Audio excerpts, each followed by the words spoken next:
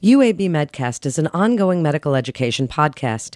The UAB Division of Continuing Education designates that each episode of this enduring material is worth a maximum of 0.25 AMA PRA Category 1 credit. To collect credit, please visit uabmedicine.org/medcast and complete the episode's post-test. Welcome to UAB Medcast.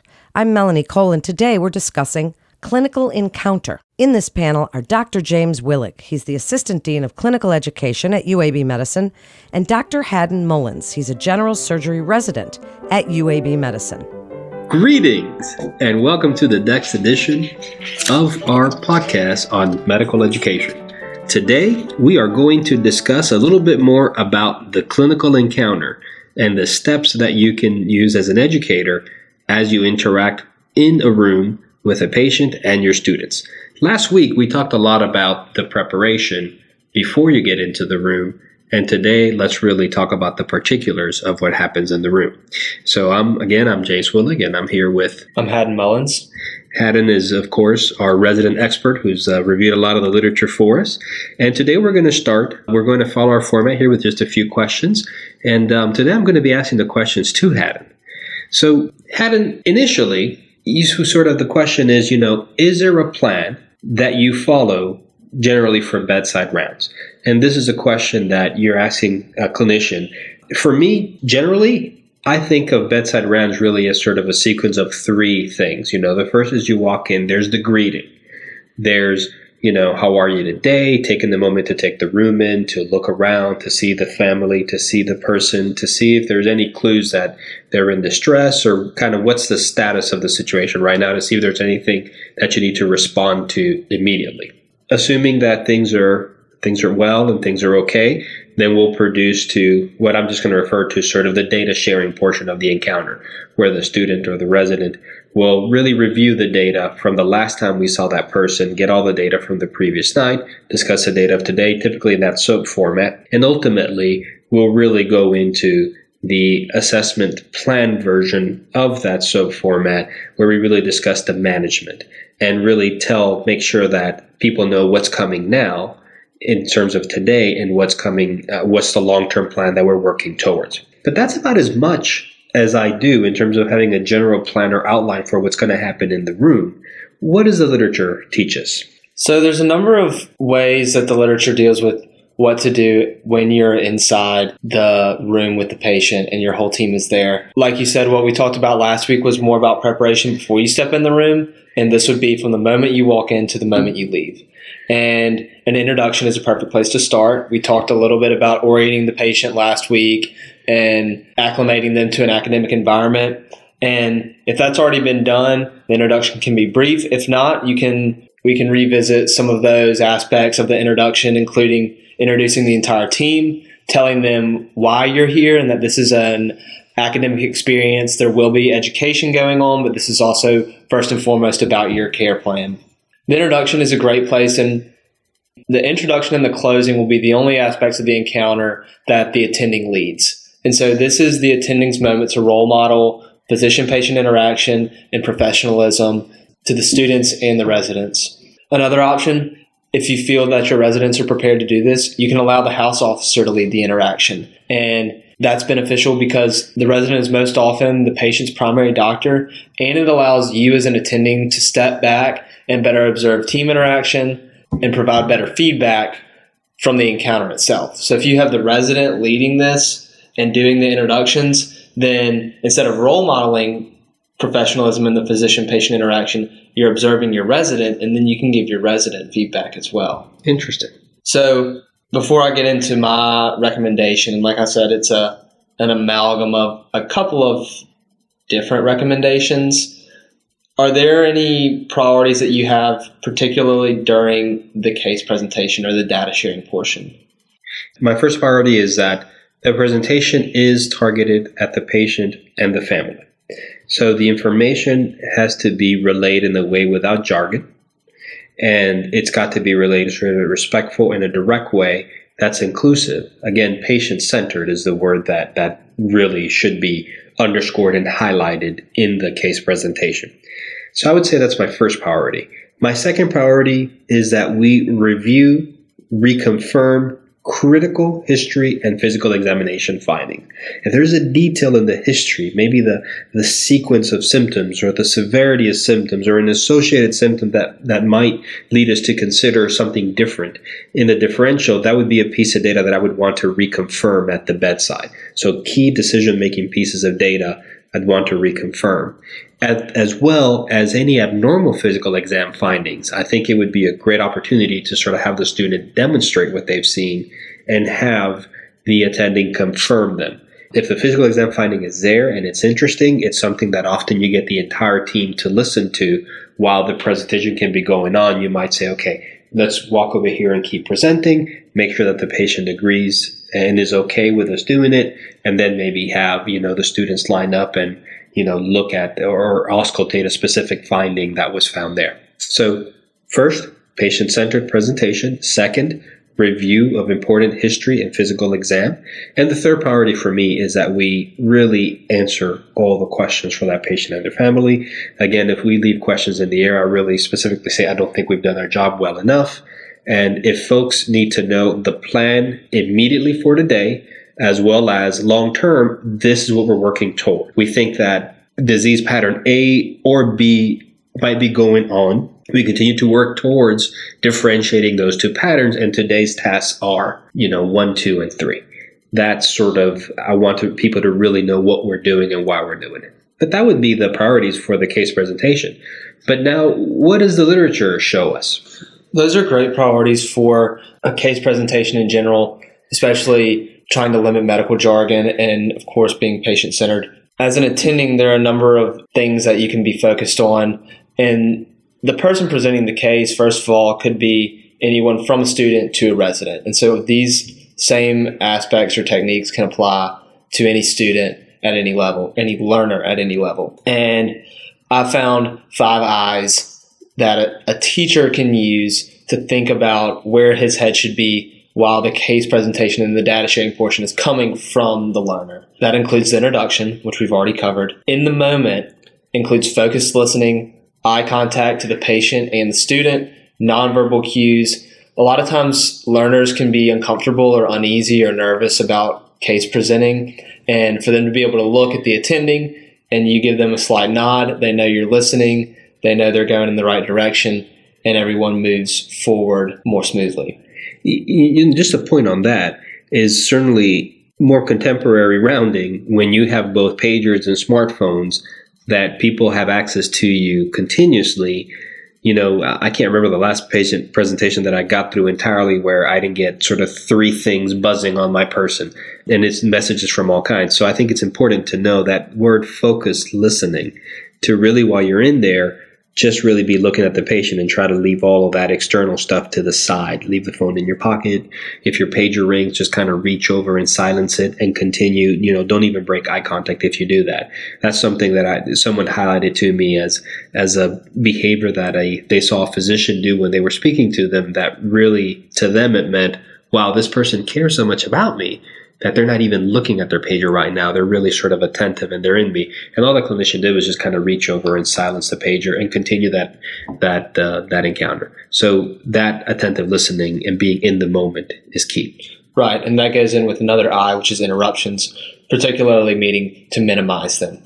And that's exactly what you just said, to minimize as many distractions coming from pagers or anything else that might be going on. And an important part about that is to establish beforehand, if you can, circumstances to the learner in which you might have to interrupt. And that would include anything from certain emergencies, time constraints, if you want a clarification, if something is disorganized.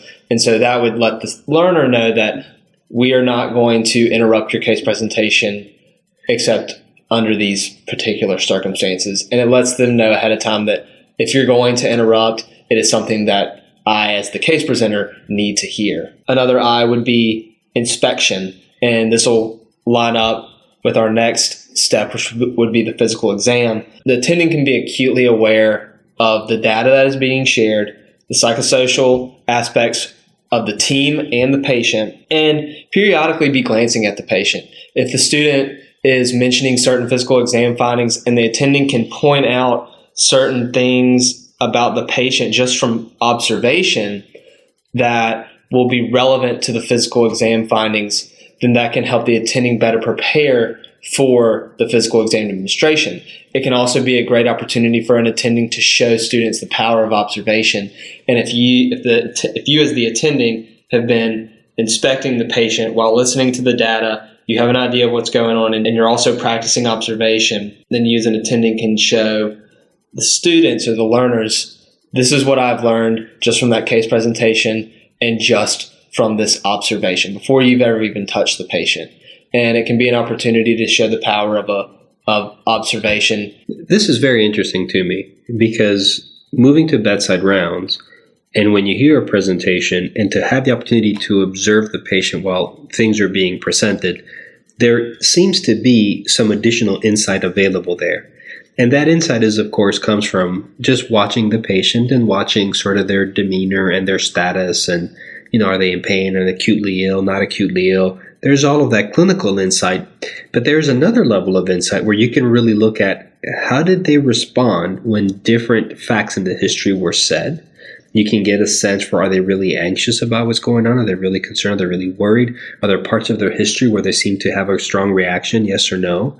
And you can even take a moment to really look a little bit more broadly than the patient and look at the next concentric circle around them, the people around the bed, their family or friends or whoever's there with them, and see how things are affecting them. Sometimes you'll sort of see this look of anxiety when something is mentioned, and you can understand that, you can intuit that that's probably something they were talking about. That's something that they're worried about and they've been mentioning, and they kind of reacted to it. So there's a ton of information. There's looking around the room. You walk in, you see, what candy wrappers are lying around, for example, that are going to inform discussions that you might have about change in dietary habits or things like that. So there's just a wealth of information lying around right there in the room. And I think using that time for inspection while the case is being presented at the bedside just just a bunch of insights can be gleaned there. And it's important in the sense of efficiency as well, and to prepare you for whatever discussions you might want to have with your learners or patient going forward. So that was 4 I's: introduction, in the moment, inspection, interruptions, minimizing interruptions. And then the 5th would be independent thought. And this is, I believe you said it last week, but it's important to have the students commit to a differential in the room before you give them a kind of hint, or if the differential has been established, the plan. And that needs to be done because it can allow for a couple things. One, it can let you as the attending know where the learner is and what knowledge gaps you might want to fill in. And it allows for the student themselves to guide the teaching points. So if they commit to a certain differential or a certain plan, and you already in your head are thinking either that's great or where their head is at so that you can direct your teaching points specific to where their needs might be in terms of management or diagnosis. This is so key, right? Because this is that alchemy that we have to achieve, where we have all of these concepts that we know in terms of how to elicit these data. But then how do you organize those pieces of data into information and sort of spin that into an insight? So as a student, and you need to encourage your students to do this, they have to independently come up with their differential. They have to come up with their assessment and plan. It doesn't have to be accurate. It needs to be done. It is born from repetition. And it is this task of taking this data, interpreting it, and sort of changing it into a treatment plan and a diagnostic plan. That's the crux of our profession. And you've got to start getting your repetitions in. Sometimes I see students be worried or be overly worried about, am I going to be wrong? Am I going to look bad? They make a point of reading the resident's note or the intern's note and then going to write their assessment and plan. I make a point of freeing my students from that burden. It says the exercise here is for you to do this, for you to get your practice. After you do it, you can maybe look at those plans and then go read some more, but I want to hear what you're thinking. Because if I know what you're thinking and where you're at, again, you've level set where you are as a learner. And then I can work targeting where you are to lift up your level. But if I don't know where you are and you're telling me, you're kind of transcribing what was in the resident note or in the intern note, I know nothing about you as a learner. So you have to really emphasize, it's okay. I want to hear your plan. I want to hear where you're at and go from there. Right. And that's perfect. And it's very important. And it's mentioned in a number of articles about the importance and a number of these teaching-based strategies to have the student commit to a differential. Now, the case presentation is over. I think the next important step is demonstration of a physical exam finding.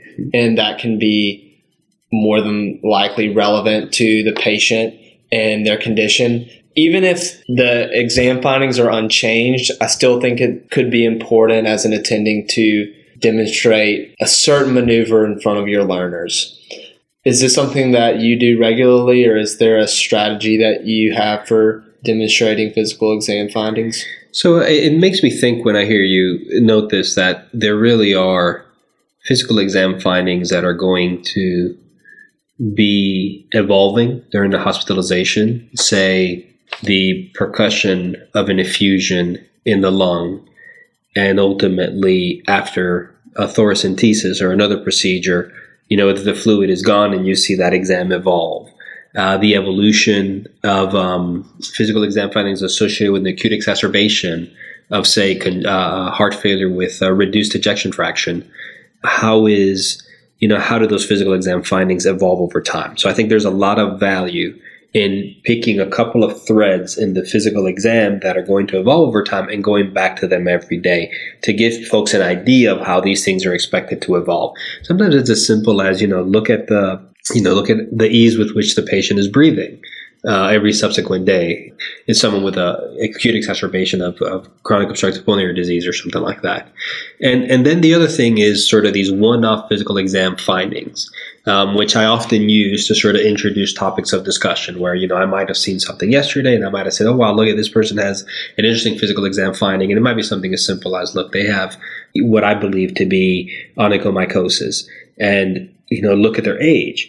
And maybe the next day, the teaching point might be, hey, look at all of these things that can mimic onychomycosis in someone this age. So just don't, talk about that possibility. Or sometimes, the other teaching point that I might make would be, hey, let's really talk about distinct presentations of onychomycosis and how some of them are associated with or have been associated with immunodeficient states or not. Here's white superficial, here's proximal, here's distal lateral onychomycosis, and certainly there's different associations with particularly the white superficial and the proximal have been associated with some acquired immunodeficiency states. But again, the point is I'm going to use a physical exam finding as a gateway to make another teaching point, or I'm going to really talk about how that physical exam finding evolves over time. And on either of those scenarios, demonstrating the appropriate technique of how you elicit that physical exam finding is crucial.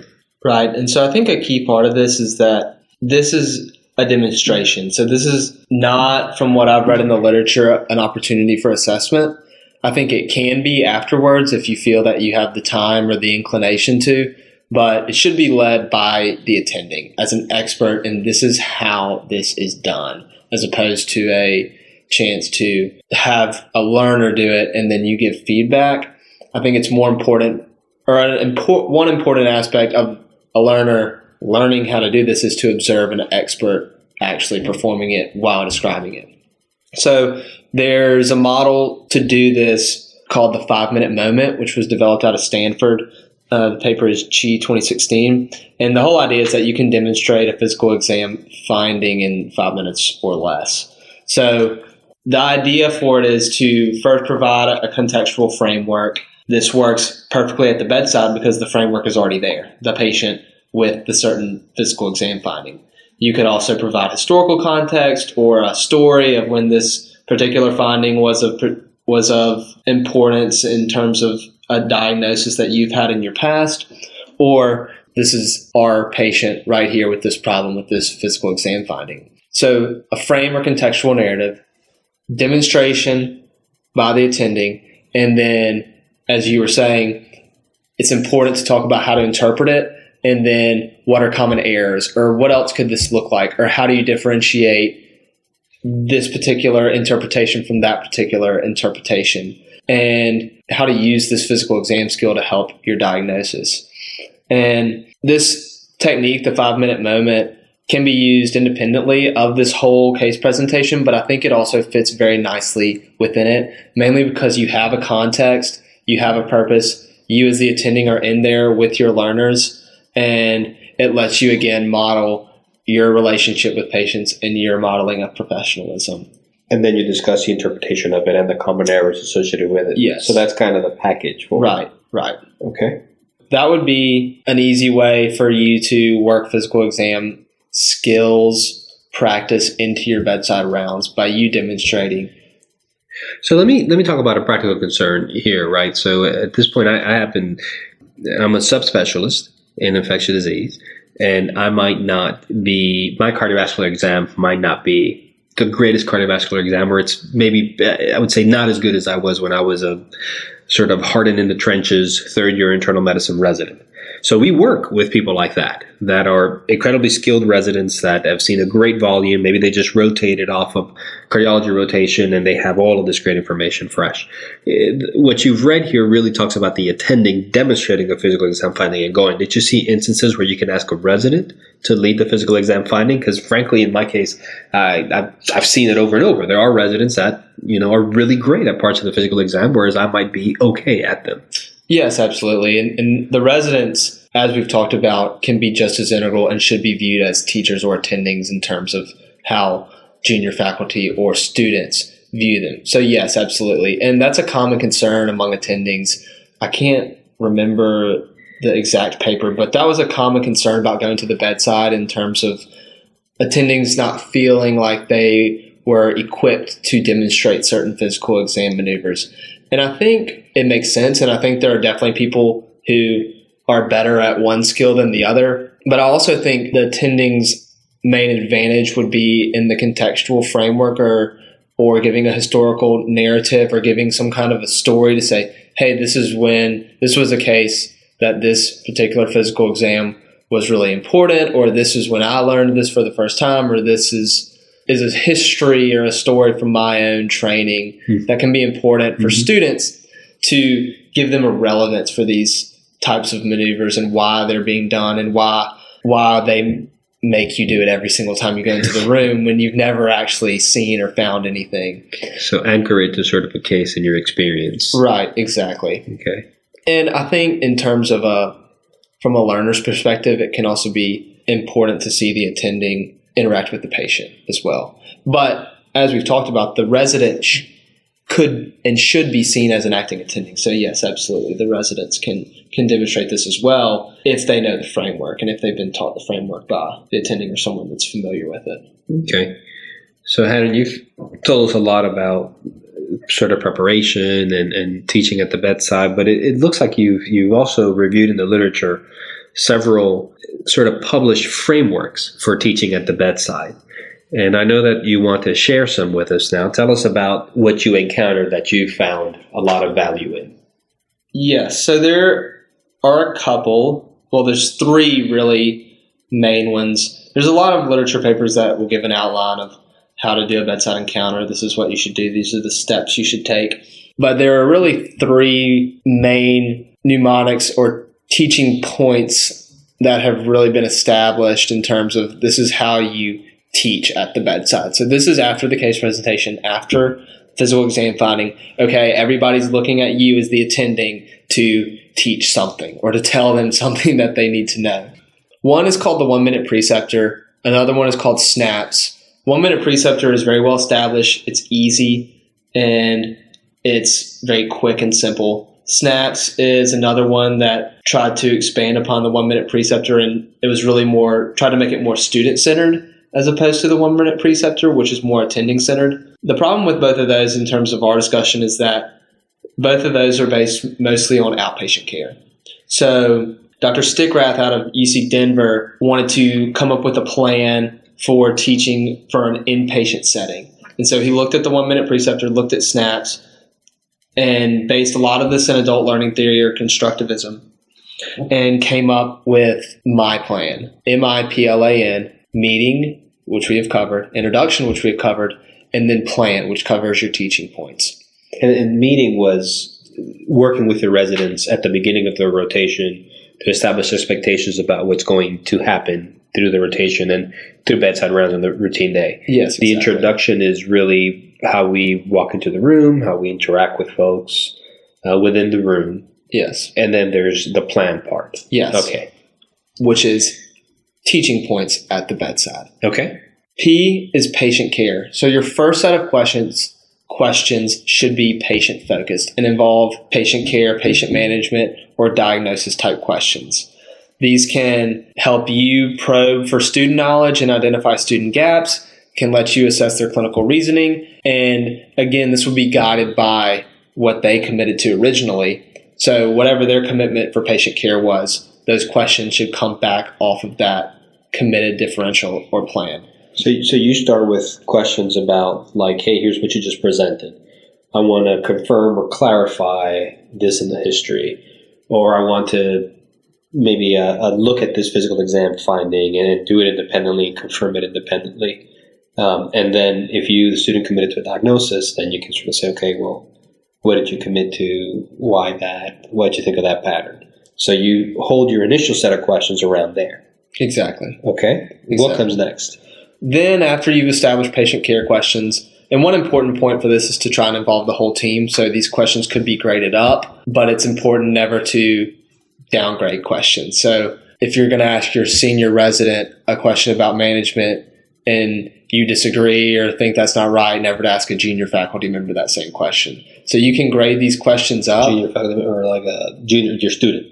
Your student. Your learner. Okay. Right. Okay. Or an intern. Like if you're asking your senior resident a question about management and they get it wrong or disagree with what your own opinion is, don't ask that same question to the intern, because these questions aren't meant to be competitive.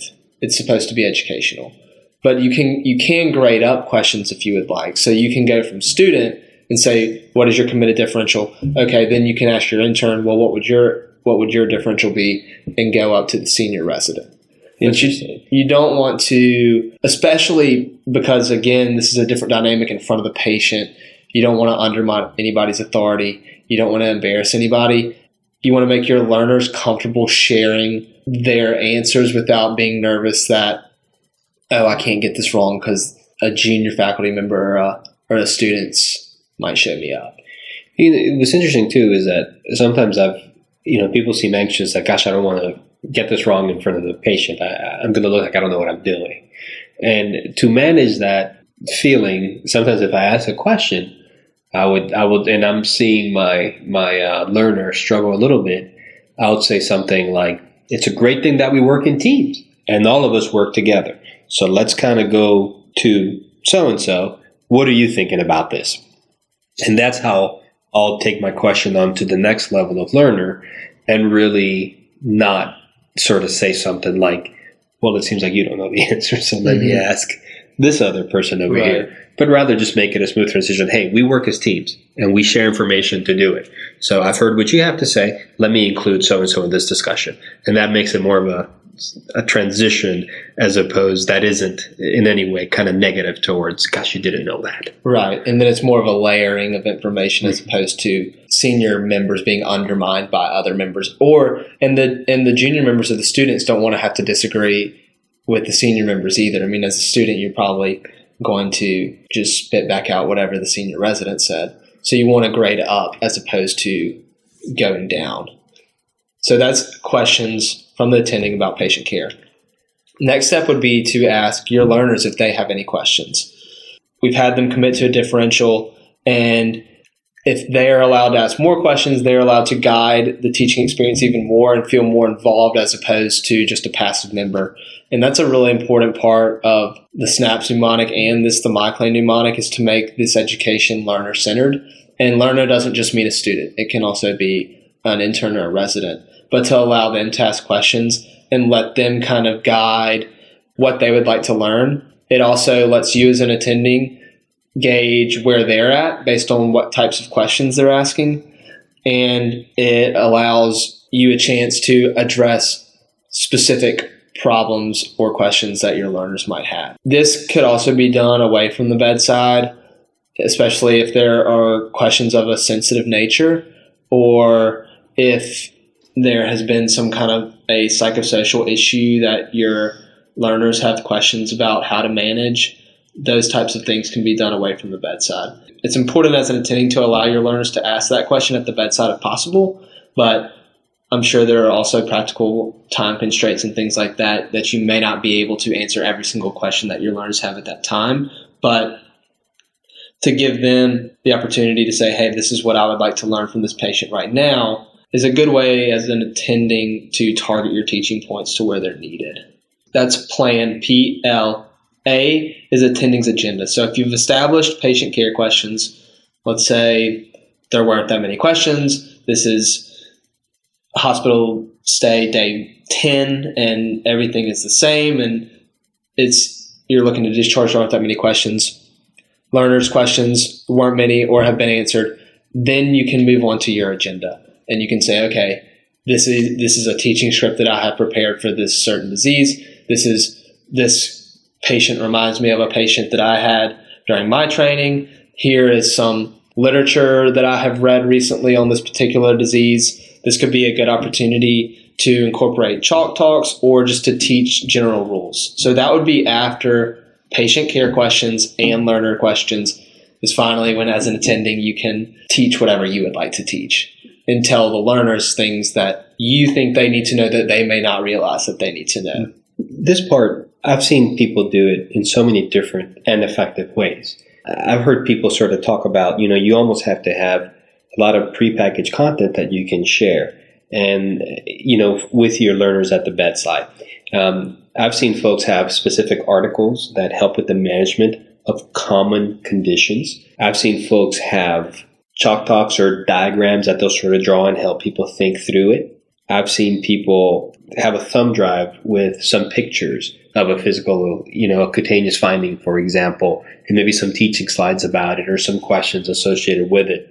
But this is really where, as an educator, you get to kind of work on your portfolio, and it builds over time, and you have all of these great, quick bedside teaching interventions that you're going to have available to you that you can use with your learners. It'd be great to see something like an online resource where people can sort of, maybe it already exists, but it would be, there's a fantastic set of resources around there. If you take a look around and you see what your colleagues are doing, it's a great way to really build up your own arsenal and portfolio of educational interventions.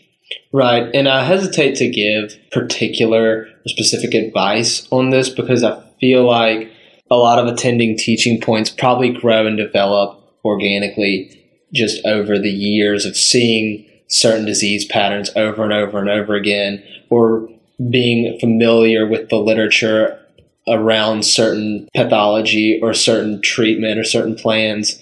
And so there really is no prior experiences, citing literature, chalk talks. I think all of that works in its own way. And personally, I think it works even better if it comes from the attending as opposed to being dictated by someone else. So I feel like as a teacher, the attending is going to be more enthusiastic and more involved if it's something that they have developed themselves as opposed to something that comes from some kind of protocol. Yeah, you make a very good point about how a lot of these things, we can think about them as, gosh, let me show you, causes of pathology A. But there's a lot of teaching that doesn't have to be just knowledge about a pathology. There's, interactions about here's how I work through that difficult encounter, or here's how I usually go through a conversation where I have to deliver difficult news, or here's how I, navigate a difficult interaction between two family members, or gosh, I had a suspicion that there was something amiss. Maybe I suspected some spousal abuse, and how did I navigate that and have the opportunity to, speak to the person individually. So there's a lot to do and teach beyond just here's some great insights into the latest and greatest therapy or knowledge of the pathophysiology for condition A. This is really where you get to share a lot of your professionalism, to model how you do things, to even if a consultant comes up to you, how you interact with the consultant, how you interact with the nursing staff. One thing I always like to say is that whatever you do as an attending makes it permissible for everybody else to do that. So you really have to manage your professional relationships in a very high level way as you go through with learners around you, because everything they see you do, you have just made permissible and you've normalized that behavior. So even ill comments about, gosh, someone came from an outside hospital and look at this poor job that I think the people over there did. Even that's problematic. It could be framed as, hey, this person is here now. We understand what was done before. Now we really have to, make every decision going forwards based on our knowledge and what we feel is the best course of action here. So there's so much that you need to be aware of as an attending, and there's so many times where you teach intentionally, but you also teach unintentionally when people just observe you going through your things. Right, and it's important to remember that all of this is happening with the patient. So your agenda for the day could be patient education, or could be further interaction with the patient. This is an opportunity. It is important for you to teach your learners. And so that's where the patient care questions and the learners questions comes in. But here, the attending agenda is your agenda as an attending. So if you want to address the patient, if you feel like your learners are doing well, or that you've established or done enough teaching with the first two sections, and now here we are, that can involve anything from patient education to more history from the patient, to talking with the family, to teaching scripts. Yeah, no, this is a beautiful point, because modeling teaching to the patient and how do you get folks on that path towards needed behavior change is another thing that we can model very effectively. And people will come up with all interesting ways. I saw a colleague of mine interact with someone who was a plumber, and the person had come in very late after many, many weeks of symptoms for the specific condition that was bringing them in that day. And the idea was to really communicate to this person, listen, you've got to come in at the first sign of trouble. So they kind of tried saying that about the condition. It really wasn't getting much traction. And then they kind of just started talking about, so tell me about the work you do. Oh, you're in plumbing. That's great. And, and kind of talk a little bit about that. And then started talking about, so, if something's wrong with my house and I see sort of a wet spot in the ceiling, but it's kind of small, should I just leave it there and call you a week or 2 weeks from now and all of that? And the person said, no, that would be ridiculous. You want to call me right away before there's a lot of water damage. And then they kind of stopped in the midst of that, and they looked at the provider and said, oh, and that was the way. That was the way to explain, buddy, you can't wait 3 weeks to come in when this is going on. You got to come in early. So that was a very interesting interaction. I remember learning a lot from that, because that was a very clever way to sort of understand that patient, their life, and really frame the message to get them to embrace the needed behavior change in the context of their life. One last thing I want to challenge our learners to do is something that I actually did the last time I was on the wards. So I kept a sheet of paper in my pocket, and every day I jotted down what I taught about on rounds. And my goal was to sort of do 3 things every day. So there's a lot of patients, and there's a lot to teach. And I think I started jotting down, even if it was, gosh, today I taught about this topic. Or, I really went ahead and had a difficult conversation where I shared a tough diagnosis with someone and their family. And then I went outside the room and sort of reviewed what was my strategy. This is what I was thinking when I saw their face. When they reacted this way, I decided to take the conversation here. And that's teaching. But go ahead and try that sometime. I encourage our listeners to just kind of keep a log of what you do for just a week. Just do it for a week and get an idea of what are the things that you're teaching your learners. And it also made me a little bit more aware that every day, I wanted to at least 3 things. We're not going to get out of rounds with us focusing on 3 things. It also allowed me to kind of double back on lessons that I thought were particularly important that I wanted to emphasize, because I saw another missed opportunity where that lesson could have been used in a conversation with a patient or a family member. That would be perfect.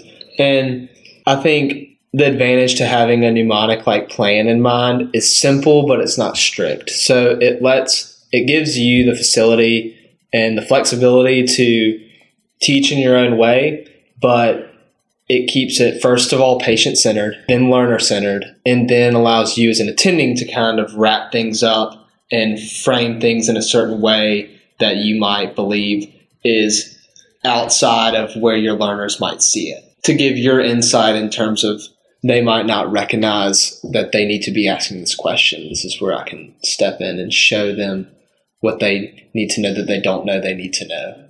Okay. That's PLAN is next steps. And before I get into next steps, he makes a point that next steps could be just to move on and say, we're done with this patient. We have a lot to do. We've asked questions. Everything is good. The patient is good. Let's just move on. So next steps can be just that. But if not, one big part that I kind of adapted from another plan is to give a learning prescription. And so we call them topic reviews. And it's mentioned in here, but it's not really detailed out. And I found this format that I thought was really interesting that was applied to a different type of teaching strategy, but I think also applies well here. Huh. And that's the PICO format. And it's actually supported by PubMed, and you can use a mobile app on your phone to use this format to search PubMed for questions. PICO, PICO. Okay. And there are a number of people that it was originally designed by PubMed for asking questions for systematic reviews, but then there were a number of people that said, hey, this might be a good way to ask clinical questions. And there was a group of physicians, Papers Nixon 2014, that applied this to learning prescriptions. And there are some other people that have applied it to learning prescriptions. And they found that using the PICO format, you get a better quality of answer from your students. Also, another important part about learning prescriptions is to keep them concise and narrow, and that it's better to ask a specific question as opposed to saying, why don't you go to a topic review about heart failure? And then they come back with a dissertation on heart failure that nobody has time for. And what have they really learned? Nothing that they didn't learn in first 2 years of medical school. The PICO format is patient intervention comparison outcome. When you're asking a question, it involves a certain patient set, an intervention, a comparison to another type of intervention, and then what your desired outcome is. And it's best suited for therapy questions, but can be used for questions related to etiology, diagnosis, harm, prognosis, prevention, cost analysis. You can still use the same kind of format and adapt it a little bit. And it's patient intervention comparison outcome. Yes. So let me throw a clinical question at you and see if you'd PICO it. Okay. So today we saw a patient and they're having shortness of breath. It turns out that they have a genetic condition that makes them hypercoagulable, and they have a history previously of having lower extremity clots that have sort of broken off and caused a pulmonary thromboembolism. And the question we need to ask is, gosh, do we need a VQ scan here, or do we need a CT angio or something like that? Or which imaging study should we go after? Right. So how would you PICO that? Right. So patient would be your patient with that condition. Can also include the type of genetic disease that they might have, if that's relevant.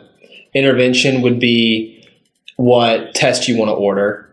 And the comparison would be compared to another type of test that might give you similar data or similar information. They don't have to be related tests, but related to... But we'd be contrasting the tests, sensitivity, specificity, cost, the accuracy, those types of things. Right. And then outcome would be what do you want to know? Is this you're trying to determine a certain diagnosis? You're trying to determine what kind of treatment plan to follow? You're trying to determine a prognosis?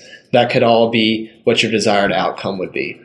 So this is very interesting, because a lot of times I've sort of varied how I've done this over the years. And initially, I think I was much more general, like, hey, tomorrow, why don't you come in and teach us a little bit about condition X? And I got a couple of the dissertations, and all of a sudden it was like, we don't have 15 minutes on rounds to talk about condition X. So over time, I basically said things evolved into more like, tomorrow you're going to have 3 things, or you're going to have 3 minutes to tell us the 3 most important things about condition X, or give us a general description of this condition. And I think it's felt even better if you say something like, we've got to make a clinical decision tomorrow. And that clinical decision is going to be whether we're going to use treatment A or treatment B. And I need you to go tonight, and I want you to review what our patient is, think about the specific intervention, compare the two interventions that we're talking about, and what our potential outcomes are going to be. And on rounds, you're going to bring those data in, and you're going to inform the decision that we're going to make tomorrow. If the clinical scenario lends itself to waiting, if it's that type of decision, what a wonderful way to include your student as an active participant in the medical decision making in terms of informing that decision, and to give them a targeted format on which to look at the information. Because it's also, medical students or our learners are busy as well. So when you tell them, go read about condition X, well, I can probably read about any condition for an endless amount of time. But if you give me a specific question, you've targeted me, and I can really get you a well fleshed out answer with a format like PICO. Right. And the great part I think about PICO is that it's PubMed supported with a mobile app. So what does that mean? So you can go to PubMed, you can type in on your phone PICO PubMed, and it'll come up a mobile website or app that has patient intervention comparison outcome. And you type in each one, hit search, and it searches PubMed for you. It's PubMed Medscape. So it'll do it for you and has the format already established for students that you can do on a mobile phone. I've never heard of this. This is very interesting. Mm-hmm. And originally, it was designed, like I said, for asking systematic review questions, or asking questions to write systematic reviews. And it's recently being applied to the world of education and making these learning prescriptions for students and giving them targeted answers that can get targeted and relevant answers, targeted questions to get targeted answers. That's awesome. That's awesome. So that's PICO, and that would be applied on the last part of the plan mnemonic if you feel like it's needed or if it's relevant. Or it's an option for you. Right, well. It's an option. So you have hit us with a lot of mnemonics today, sort of My Plan and PICO and the 5 Eyes. What would you tell us here to close, to wrap up? What are the key takeaways we should have today? I think that what I came up with, or what my recommendation is for inpatient rounding, is to use the My Plan mnemonic, which covers what we talked about last week and today, from the meeting to the 5 Eyes during the case presentation to the plan mnemonic for teaching. Where I added or mixed in would be to be sure and include a physical exam skill, which you can use the 5-minute moment for that I mentioned, and that's going back to our original definition for bedside rounds, which was that it includes a demonstration of a physical exam skill. So that's something that's not included in my plan that I think should be included in a bedside encounter. Okay. I also think if you're going to give your students or learners a learning prescription or a topic review, that to provide them with this PICO format will not only give them a better direction, but it will give you as an attending a better answer as well. And ultimately lead to better and more focused patient care and a better discussion at the bedside. Right.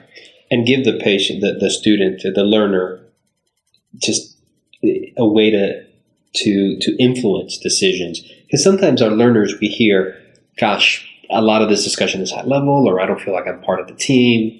But a learning prescription with a PICO question that's going to result and it's going to inform a decision the next day, they can easily put a line from their effort that night to a clinical decision the next way, making them feel included in the team. Right, exactly.